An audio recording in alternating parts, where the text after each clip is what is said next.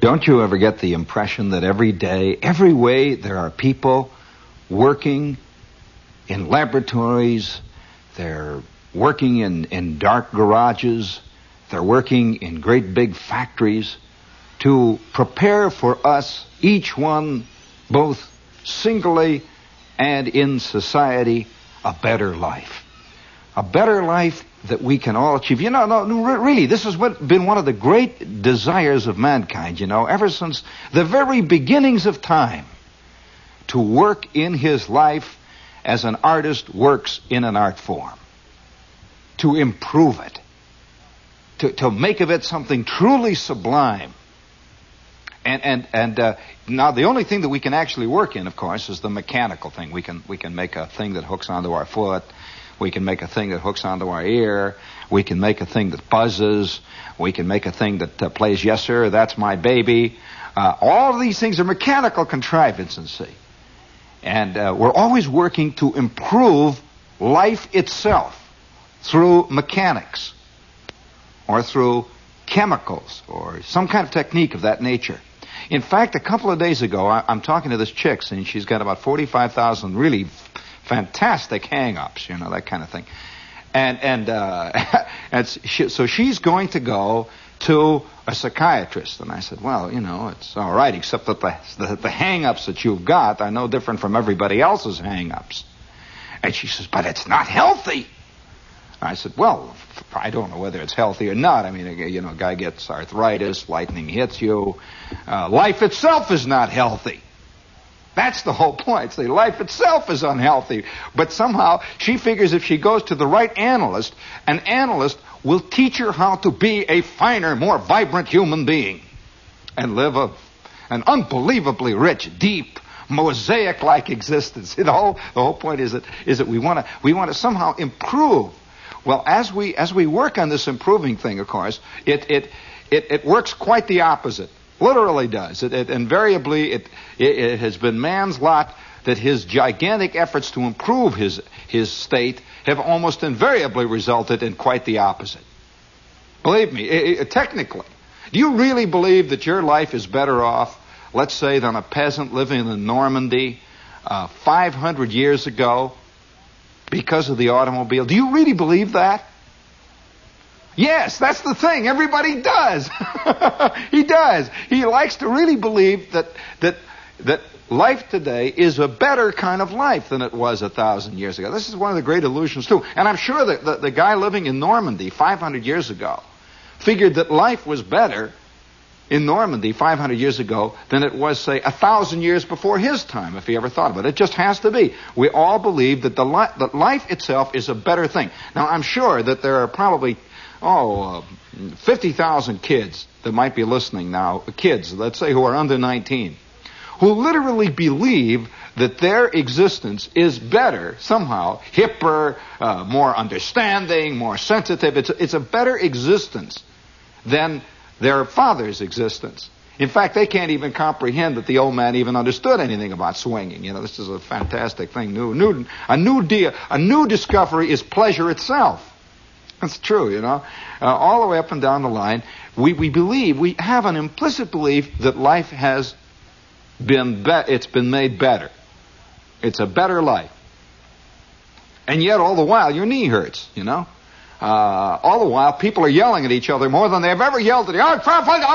Holding up big signs. Guys are banging on tables with shoes. People are sweating. Guys are demonstrating.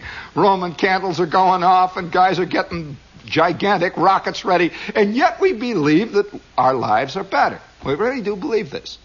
It's one of those great conundrums. And in every department of life, we somehow figure that the thing that we create is better than the thing that is. Now, to give you an example of that, almost everybody would agree that a swimming pool is better than the ocean. Oh, yes. Oh, yes, they would, because do you know that right down on the ocean, there are many estates with swimming pools? So it's quite obvious, that this must be an improvement over the ocean. So they'll pipe salt water from the ocean into the swimming pool. Now figure that nuttiness out, but Oh, yes. Oh, yeah, for diving board. Phooey, how many of them use the diving board? One guy out of 50 gets even near the diving board. Diving board. No, we have an implicit belief that anything man creates is better than that which is. Believe me, you can buy plastic rocks now for your rock garden. Once you get rid of the real rocks, clear them all out, get the guy to come with the truck, and then you put the plastic ones in. That's true, You know that you can buy artificial sand now for people who find that real sand scratches. You can buy bags of artificial sand made out of plastic. It's always clean. You can get it in any color you want. And, the kids can swallow it. And you can put it in your shoe and it doesn't cut you or anything else. Much better than real sand. Much better. And all the way up and down the line, you can see dozens of different examples. Like, I'm sure that some poor slob sitting in a traffic jam that stretches from the Triborough Bridge all the way to Long Island. It stretches from the Triborough Bridge all the way to Montauk. He's sitting there, the front of his car is boiling, and it's 145 degrees in this hack with the sun hitting down. The kids are crying, and his automatic window things are all set at half-mast. They won't go up or down, because the motor's burned out. The rain is coming in. He's sitting there. He would honest to God tell you that since he's sitting in his Lincoln Continental, that life is much better than it ever was. And it's heating over, the thermostats are shot, and the whole thing, you know what I'm talking about. He just refuses to concede otherwise. A man who has a dead television set believes he's better off than a man who has no television set. It's just a matter of belief. It's faith, it's faith. And believe me, faith has many different facets. It's not only a faith because you see, there's a new kind of religion. And the religion is man himself. And the old days, people used to have a faith in belief in something that God created, like the ocean, you see, or the mountain. Well, since we have a new God, me, and I'm using the me editorially, because after all, the only place you'll ever find anybody really getting excited is when you talk about them today, that since we have a new God, naturally we must honor the creations of that God. Just as in the old days, we would honor the mountains, you see, or we would honor whatever it happens to be, that we feel it is a creation that we didn't have anything to do with. It was here when we came. So we honor. But now, you see, we've got to honor the creations of man himself. And we do it in very, very, very subtle ways. And it's going on all over the world. You think this is only America? Oh, boy, wait till you hear this. Come on now, all together. Let's go now. Let's go. Yeah, yeah, yeah. Isn't that lovely?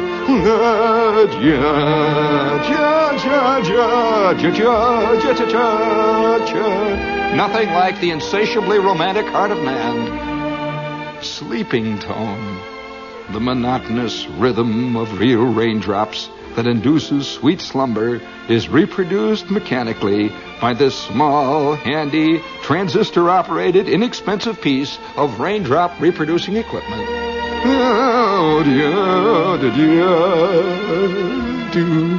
Two types of soothing rhythms.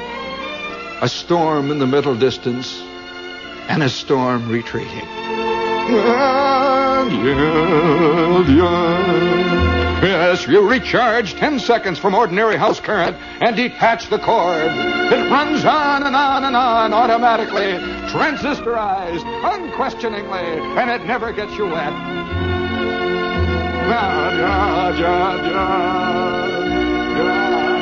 And then it stops automatically, preset. Much better than real storms that go on and wash you out to sea. Okay, now don't you? Isn't that, excuse the expression, a hell of a lot better than waiting for it to rain? I know one guy. Let me tell you, I know one guy who used to have. He was a true romantic, of the Theta Bara age, and he used to figure that what really made it romantic was red lights and bearskins on the floor, and beaded curtains. He's got himself a raindrop machine now, because there isn't a girl alive who says, somehow nothing soothes me more than the sound of rain on the pane. Come here, baby. Turns on the rain machine.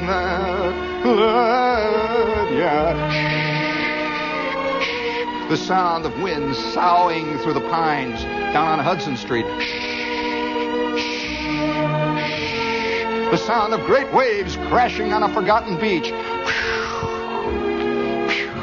Come here, baby.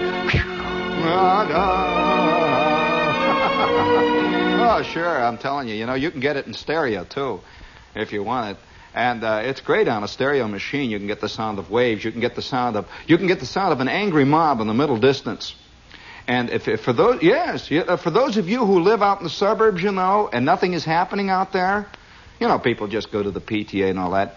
You can get stereo records of demonstrations to play. Actual demonstrations recorded on the site in such widely diverse places as Karachi, places like demonstrations in Birmingham, wonderful demonstration in Beirut, beautiful demonstration, fantastic. Oi, hold it there now. Oh, you can. If you feel that the troubles of the modern world are passing your community by, you can buy it down at your favorite rate. It comes with wonderful program notes, by the way, excellent program notes, all kinds of epithets and things like that. Now, I want that romantic music there because we have another wonderful improvement that I think that is in storm. And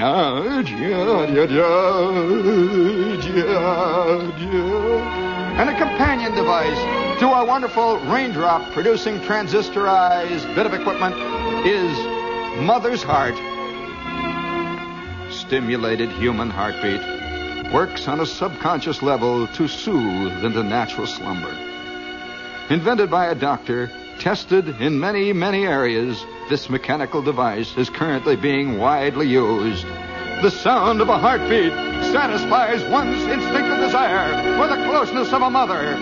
The device is equipped with a soft vinyl breast in true-to-life colors to satisfy the sense of touch.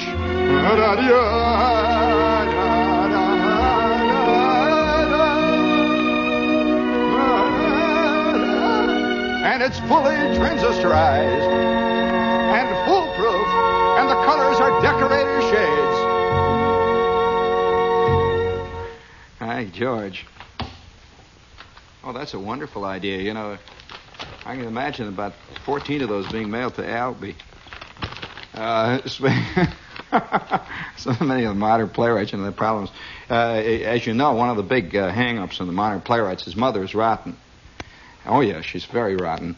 Very terrible, voracious person with chromium teeth. You know, that kind of thing. Well, it would be much better to have this lovely vinyl piece of equipment. There it goes. Come on, once more, romantic music. There we go. Can't you just see the opening act of a new hard-hitting modern drama? And there in the middle of the stage, lit by strange blue lights and an off-flesh-toned baby spot, the mechanical heart-beating mother. Today's heroine steps onto the stage. Oh, that they're fully transistorized. Of course, they've got transistorized daddies, too, which we can't even put on the air. Well, speaking of Big Daddy, this is WOR AM and FM. Now, you would believe that comes from Madison Avenue, wouldn't you? Forget it. The place that makes this is Wakataka, Busan, Tokyo, Hopaya. A strange Oriental mysterious East, moving forward with great rapidity into 20th century. We salute modern Oriental man and transistorized mother heartbeat in true tone colors. Tokyo marches forward. Japan people always looking into future, working in a new mechanical device to make life of man much better. Now on the subject, oh yes, there's many. You see, I think one of the hang-ups that we have today that is full of you know what is the implicit belief that all slobism stems from America. Forget it. No, sir. We may package it better. We are a little more self-conscious about it than other places. Yeah, we do. We are self-conscious. I mean, every modern book, every guy who's writing a novel must take off on the basic slobism of the American society. He's just got to do that. Of course, he assumes that this is where it's coming from. Oh, your brother, how does mysterious heartbeat tone of mother coming to you in transistorized, ever-present decorator shades, providing a soft vinyl breast to satisfy The sense of human touch. Believe me, Wanamaker's wouldn't have even thought of that one. Macy's got 5 years to go before that one comes up. I'm telling you, and this is not a chauvinistic show that we're just talking about Slavism on the march, and it certainly is. You know, speaking of Slavism on the march and the strange Oriental peoples, have you seen the advertisements around? You know, you hear, of course, the most famous commercial today, wins all kinds of prizes, is the one, you know, you hear the little thing. Give me the little Japanese thing there. It goes, flying at the speed of light, one enters the Japan Airlines 707, immediately is in the serene, oriental, mysterious Japan East. Simple little geisha girl serving hayakawaya tawaya on sake with ice, moves back and forth and makes of your trip a simple, pleasant visit in a Japanese inn. Oh, simple, mysterious, serene East. Well, you hear that, of course. That's a big thing around there. I wonder what our airline commercials sound like in Europe, where they can get away with it. I'm sure some guy sitting in Tokyo, knee-deep in 87 billion people, everybody yelling and screaming, driving bicycles, one against the other, and fist-fighting and hollering. He couldn't be sold that serene Oriental jazz, you know. I mean, oh, there, what the serene oil, cut out the crap. I can hear him. Well, turn out radio TV. He turns off, turn out the radio TV. I can just see them, and they come out with a serene Oriental thing. Turn off the TV, that damn TV. You know, they're doing it. Well, I'm sure that if you go to a place like, I wonder how our commercials must sound for flying, say, American Airlines or Pan American Airlines, say from Brussels, or let's say England. They must have a certain sound. You have my jug players up there yet? I mean, it was just like this, you know, it must be something like this.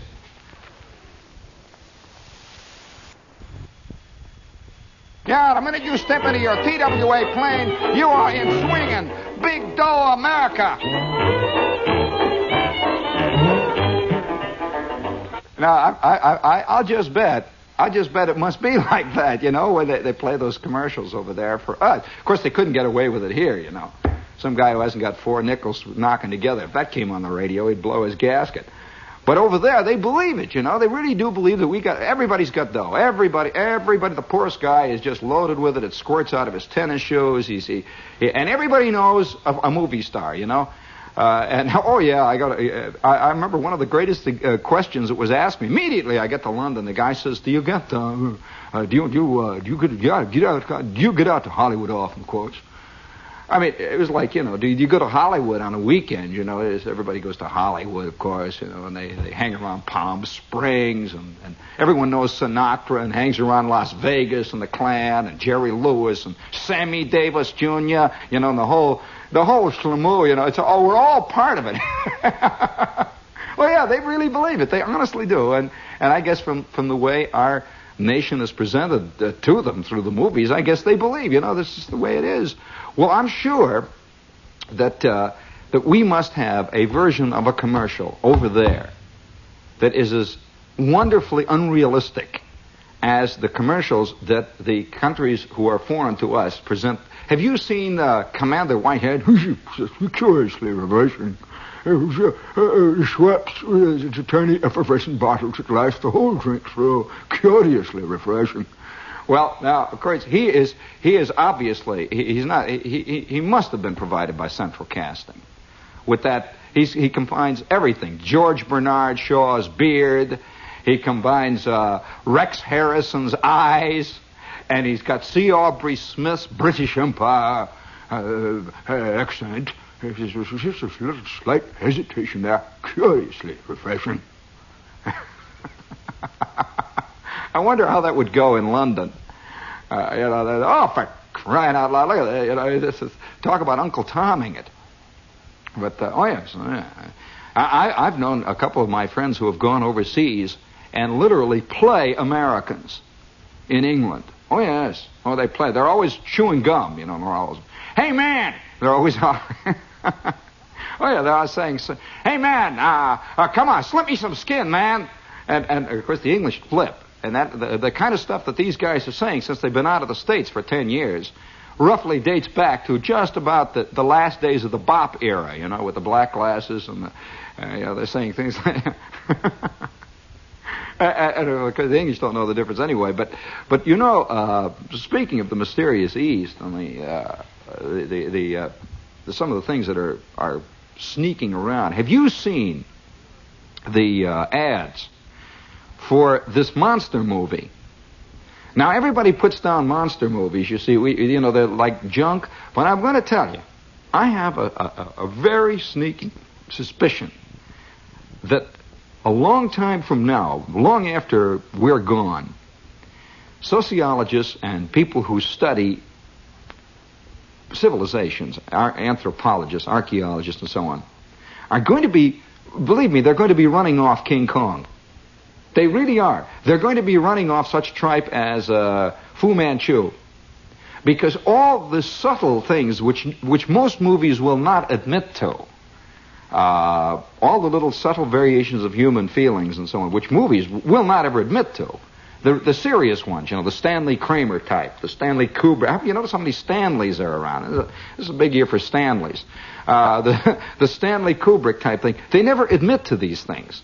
They all carry the image of man as everyone would like to believe man is. The monster movies have them, everybody wants to kill the monster. The first thing they kill him. They don't want to catch him. They never want to catch him or put him in a zoo or study him. Kill him! Kill him! They're running out with the flamethrowers. Well, that is truly a picture of man. It's much closer to the reality than the wonderful romantic image we have. I'm sure that if Stanley Kubrick ever made a monster movie, he'd have a whole bunch of guys who want to catch the monster and want to study him and would feel empathy for him. Forget it! Oh, forget it. The only people who feel empathy for monsters are people who are 5,000 miles away. This is the truth. You can hardly find a guy in Africa who feels empathy for crocodiles. Or for elephants even. They pop off elephants. Because, the guy's walking down the street and all of a sudden, whoo, whoo, whoo, the elephant comes, and pow, and the next thing you know, he's in Lake County somewhere. And they just don't feel the same about monsters, where there are monsters. They really don't. And we, living in the Bronx or in Queens, we're always forming committees to preserve the elephant, or to preserve the lion. Well, I don't think you run into much trouble with lions over there on the Grand Concourse. That kind of lion, anyway. But nevertheless, so whenever you go to the frontier, it is very difficult to talk a guy into preserving whatever it is that's biting them on the fanny. It really is. Oh yes. Like, one of the things that we do not understand about the Indian problem was that the Indians caused guys a lot of trouble years and years ago. I mean, they were killing guys left and right. Well, so it was hard to talk those guys into preserving Indians, And I'm not anti-Indian, but it just produced that kind of feeling, the frontier feeling about it. And so I think that maybe 500 years from now, the things that, like King Kong, I remember seeing King Kong as a kid, and King Kong was a strange thing. This is another example of our desire to turn animals into human beings. If you remember, King Kong was both a heavy and a hero at the same time. Oh yeah, at one minute he's knocking down the Empire State Building or he's knocking down the L, and you had a vague feeling that he was right. Yeah, he should have knocked down the L. And when they came out and they were trying to shoot cannons into him and all that, and knock him down with the spads and everything, you see, everyone felt that he was being wronged. That is because there was no monster outside of the theater knocking down the L. It's as simple as that, really. It's all on the screen. You can always empathize with something that is totally abstract. Completely abstract. Have you noticed how many people will be tremendous social commentators as long as they're 1,000 miles from where the fistfights are going on? Oh, yes. And I'm taking no sides here. I'm just saying that it is very easy for a person to be an extremely objective observer of monsters, we'll say. As long as you are not getting stepped on the back of the neck by King Kong, a 47-foot-high gorilla. Oh, yes, you'll be surprised how quickly your objectivity goes. When you hear the first "Woo!" coming down the street, oh boy, and it's a wild thing. It's also, of course, that relates to war too. It is almost axiomatic. The two different views of war. The one view of war are guys who have been there, and the other view are guys who make films about it. Two totally divergent views, totally. And of course, one is a show. You know, it's interesting how many people look at life as a show. I mean, it's some kind of a production. Oh yes, it's a production. And in fact, even many of the demonstrations today are as rehearsed. They even have a school for demonstrations now. Oh yes, they rehearse demonstrators. They rehearse spontaneous applause. And everybody's excited. Everybody wants to get in the demonstration because everybody has a secret desire to be in showbiz anyway. And as long as many demonstrations are showbiz, you might as well, this is the one way to get in without talent. Just be mad. That's enough. That's talent. Well, I was looking at all the ads of this movie. It's great, As an old King Kong fan, I was just a kid, when King Kong was tromping around there. And I couldn't figure out whether my old man identified with King Kong or whether he identified with the guys who were shooting the guns at King Kong. It's very hard to tell which one you identify with at any given moment. Whose side are you on? Well, I have a vague, sneaking suspicion that most of us are on the side of rampant destruction. We really are. It's a very, very sneaky thing. I mean, everybody, including Pfeiffer, all the deep thinkers, everybody. I'm just talking it as a nature of man, not as a nature of a certain person. We are all on the side of rampant destruction. As long as we can make that destruction appear to be a good thing. Yeah, that's right. It has all kinds of ramifications. Now, have you read about the most recent one, though, which I think is great? I mean, because it has so many beautiful sociological implications. And give me my mysterious Oriental music. This current monster... Oh, by the way, almost all the big monster horror films are coming out of Sarin, Japan.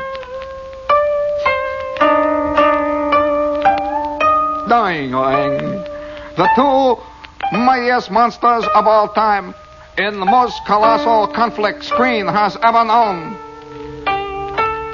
See King Kong as capture and escape Godzilla's attack on Tokyo with his atomic power. King Kong's ferocious strength levels everything before him. Godzilla knocks jet bombers from sky. Ocean liners capsize. Tidal waves flood the earth. The world's peoples in panics.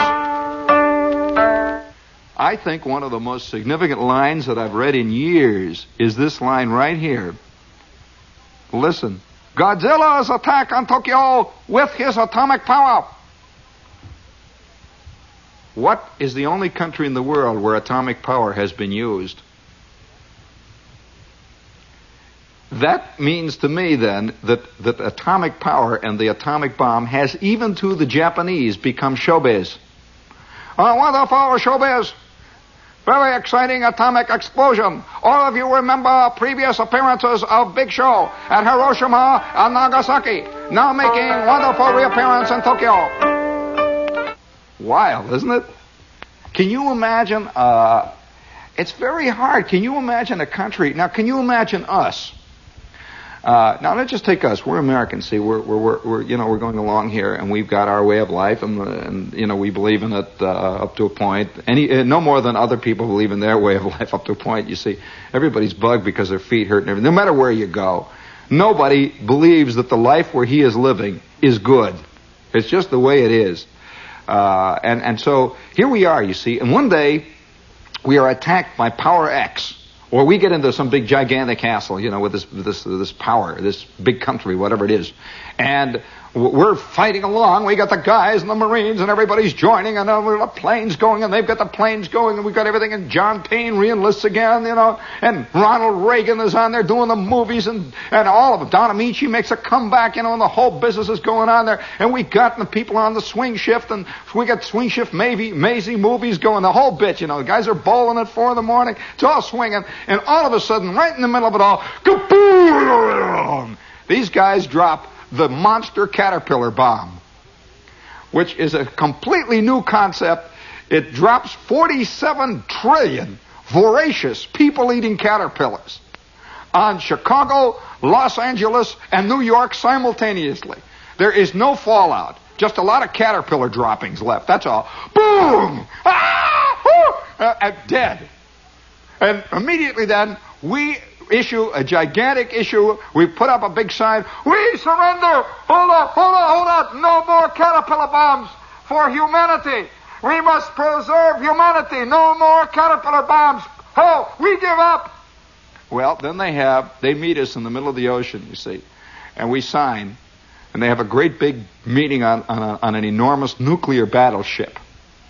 And there's a general there with black glasses and a fancy hat, and our defeated generals arrive, and we sign, and the president signs. And then, after that, they come in.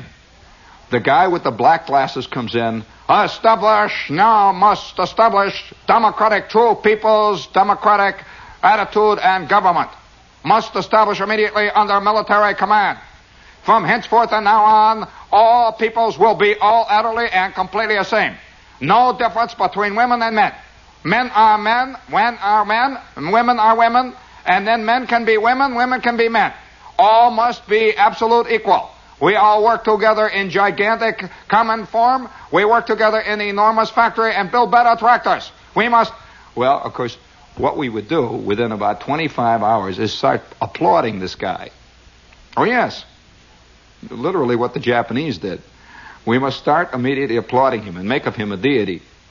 And then, 10 years later, we have a gigantic movie, an enormous movie. And it starts out, it says, "See, New York, destroyed by gigantic caterpillar bomb. See, enormous caterpillar bomb dropped on Chicago. Biggest spectacle of all time." And we have it dubbed in the other guy's language. And it is showing in his country. This is exactly what this is. It's wild. It really is. I don't think that we really understand the nature of defeat. I think one of the sweetest things that man knows is defeat.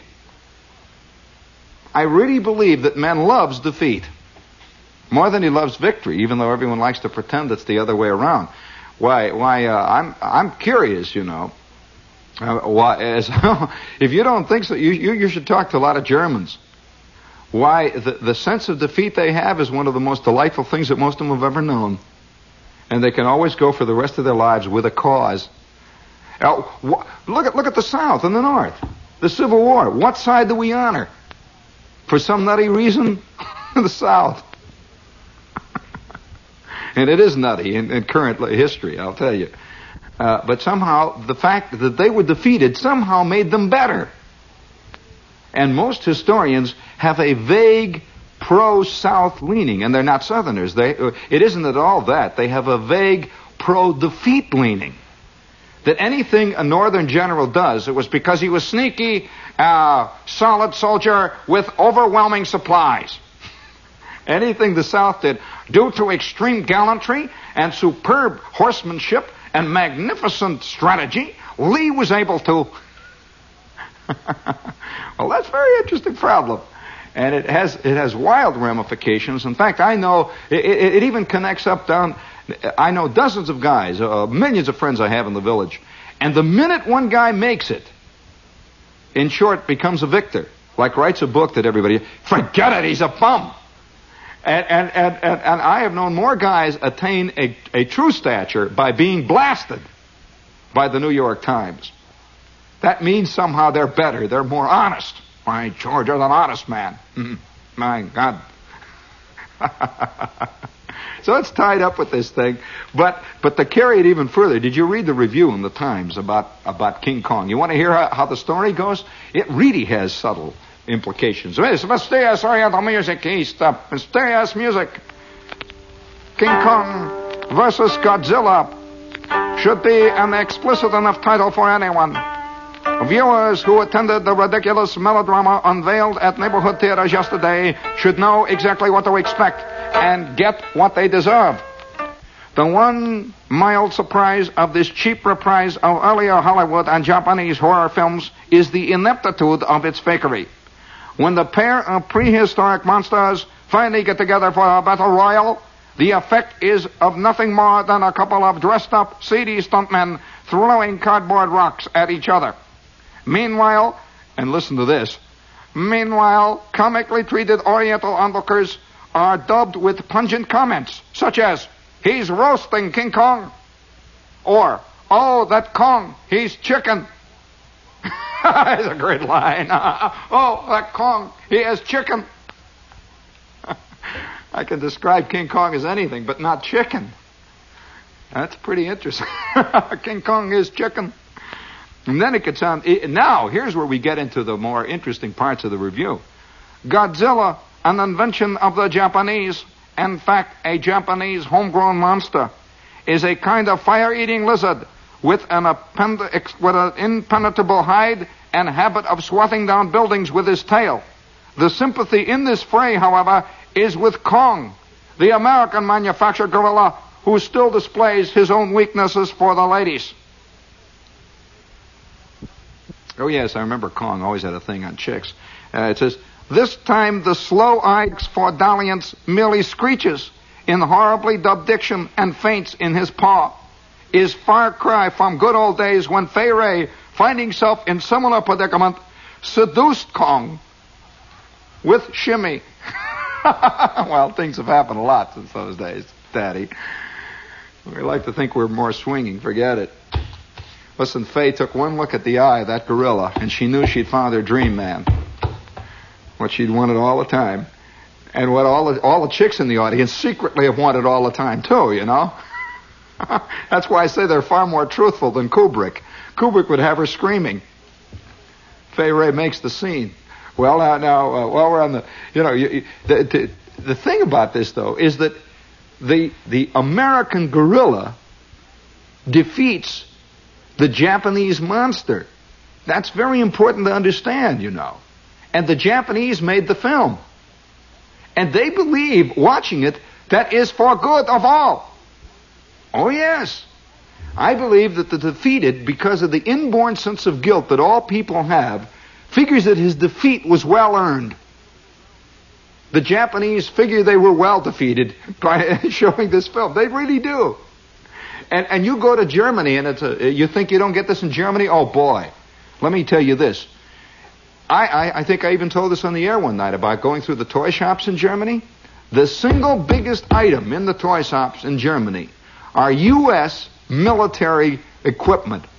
Not German. They do not have models of Tiger tank. Not at all. We have here a very wonderful Heinkel, Ju-88, Junkers Ju-88. No. What are they buying? They are buying American M5 tanks. They are buying American P-51s. They are buying American B-17 is the single biggest selling model in Germany today, and was told to me by a top toy buyer in Munich. B-17. Why? One night about 4,000 B-17s came right over Munich and laid it flat. And it's not funny, but it tells you something about the feat. It really does. And most of the Germans, oh seriously, when you get a German to one side, he will tell you, if he ever can get this honest and can really lay it right out, he will say, and I've had several say it to me, I figure it was a good thing that we lost that war. A very good thing, I figure. I do not like to say this around the house with Helga home there, but I say it was a good thing that we lost the war there. Do not mention this to Carl. And of course you see Carl, and Carl says, well, let me tell you, I think that it was a good thing we lost the war. Please do not mention it to Otto. And you know, Otto has just told you. And everywhere you go, there's a secret, because it gives you a sense of righteousness, a peculiar kind of sense of righteousness. The defeated, the cleansed. You know what I mean? The defeated is a cleansed one. And the Japanese show it in odd ways, like to show the big scene in the movies. Now you would call that sick. But is it? I think it's normal. I don't think it's sick at all. I think that's the normal, because we've never known defeat, as a country. So we don't know about that yet, really. You have to look at how other countries have reacted to see how defeat affects people really strongly.